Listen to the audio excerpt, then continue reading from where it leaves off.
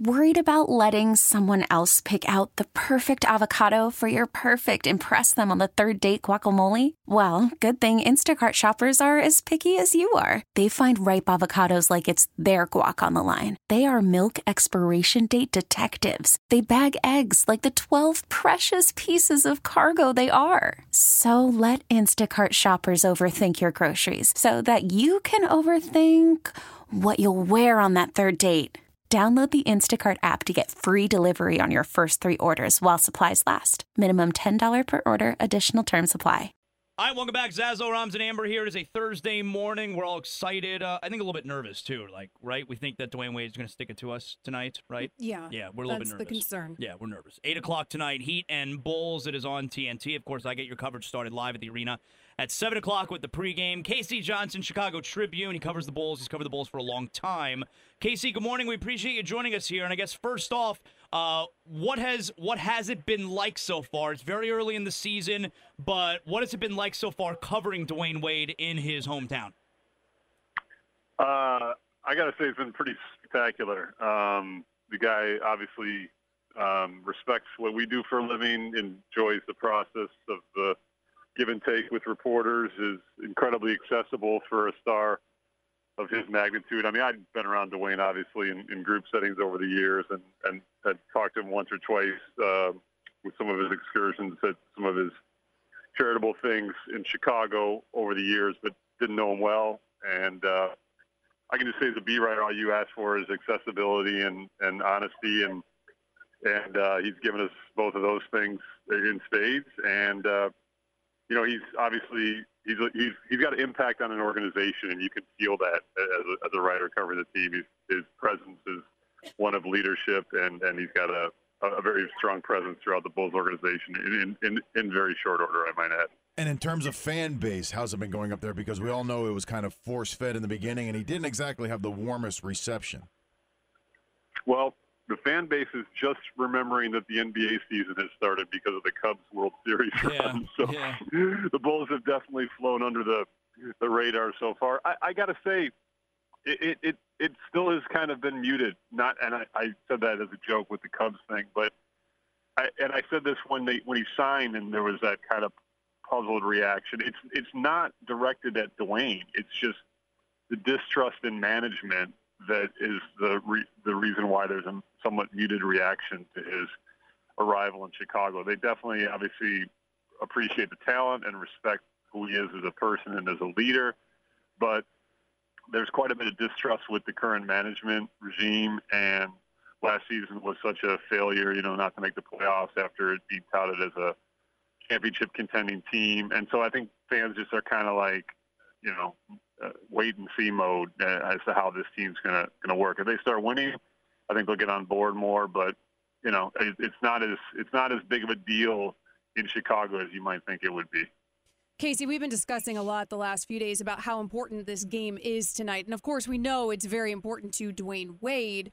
But I'm curious to know how important it is to the Bulls organization, because it would seem to me, since the Heat are having a very down year, that this game would sort of just be business as usual. Or are they treating it as a bigger deal because they know it's such a big deal to Wade? Well, a couple of things about that. What's weird from the Bulls' perspective is they just kind of went through this movie last Friday at home when they played the Knicks, and Derrick Rose and Joakim Noah returned. And so that game was kind of the reverse of obviously what's happening tonight. The Bulls lost that game, and Rose and Noah both played very, very well. So that was a little bit of a, gut punch early in the season. But yes, it is an important game to Dwayne, and, the players have had some fun with letting us know that he's let them know that.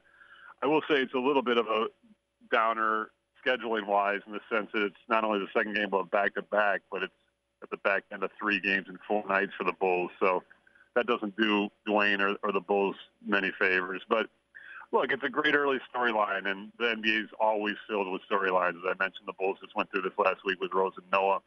Obviously, Durant has already gone through that with Oklahoma City coming out to Golden State. So that's what the NBA is all about. It's a great league full of storylines. Casey Johnson, Chicago Tribune, covers the Bulls for a long time now up there. Heat and Bulls tonight at 8 o'clock. Now, Dwayne said when he signed with Chicago, said, listen, this is Jimmy Butler's team, all right, so I'm here to help out. But I got a hard time believing, like you mentioned, 14 years in the league, I feel like that team probably looks at Dwayne for answers, right? Well, here's why Dwayne is the leader that he is because he comes in and says that, but then his impact, obviously, as I mentioned before, is palpable throughout the organization. And in many ways, he's helping Jimmy become a better leader. A big reason why the Bulls crashed and burned last season was Jimmy kind of tried to do a hostile takeover as a leader of a divided locker room that had previously followed people like Joakim Noah and Derrick Rose. So there was a lot of dysfunction in last season's locker room, and Wade has come in and immediately removed all that by saying all the right things and then also just being the professional that he is. Even little subtle things, and this is a small thing, but this says a lot. So in the starting lineup introductions at home, typically, the best player goes last. Right. Butler goes last. Wade goes first. Wade is announced from Chicago. These are small but impactful things. So Dwayne is still leading and making his impact felt, but also propping up Jimmy in the process, and that to me is what true leadership it does. Now, how has the on-court relationship between Wade and Rondo been? It's still obviously this whole team is a work in progress. They've got 10 out of 15 new guys. It's crazy. I've been, as you mentioned before, I've been doing this a long time. I don't think I've ever covered a team that's had this much turnover. Wade's been very good, except for maybe one game, that second back-to-back last week in Indy. He only had 4 points. He's been very good throughout. Rondo's been a little bit more inconsistent. But as far as their past playoff battles and all that stuff, that's nothing. It's just they're two competitors that are now on the same side. I think Wade and Butler have played very, very well together. But again, it's a team that's adjusting to a lot of different personnel and a lot of different roles with this new look roster. Are you warning everyone that Dwayne Wade's three-point shooting will not keep up? It's unbelievable. You just look at the numbers, and they are what they are. He's a 28% career three-point shooter coming into this season. And, he was at 10 for his first 19 to start this season, obviously surpassed the total from last season of 7. I can't believe it's going to keep up, but one thing he has said about it, and we'll have to see how it plays out, but he said he's doing it more in catch-and-shoot fashion than off the dribble fashion, and he's also said he's worked a lot with his footwork with Coach Fred Hoiberg, who was an excellent three-point shooter in his 10 seasons in the NBA. So we'll see. He's never going to be a volume three-point shooter. They don't need him to be on this team. But if he sets a career high, I think that would be an accomplishment in its own right. Yeah. Finally, here, KC, what do you make of? Obviously, you'll speak to him later today. What impression have you gotten from Dwayne when he talks about the Heat? I've talked to him about it a lot, and I think he's been pretty open about it.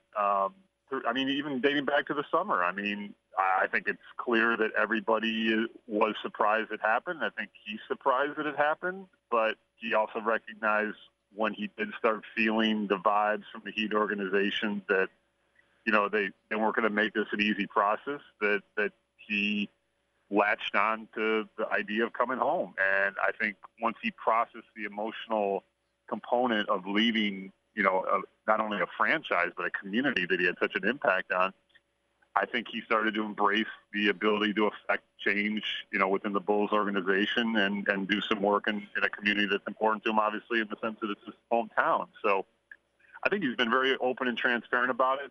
I know he's motivated to beat them. I know he has incredibly strong feelings and respect for many, many members of the organization and the ushers and the fans.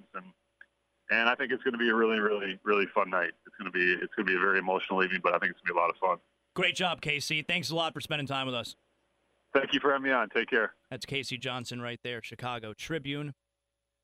Why didn't he mention he has a lot of appreciation for the broadcasters? This episode is brought to you by Progressive Insurance. Whether you love true crime or comedy, celebrity interviews or news, you call the shots on what's in your podcast queue. And guess what?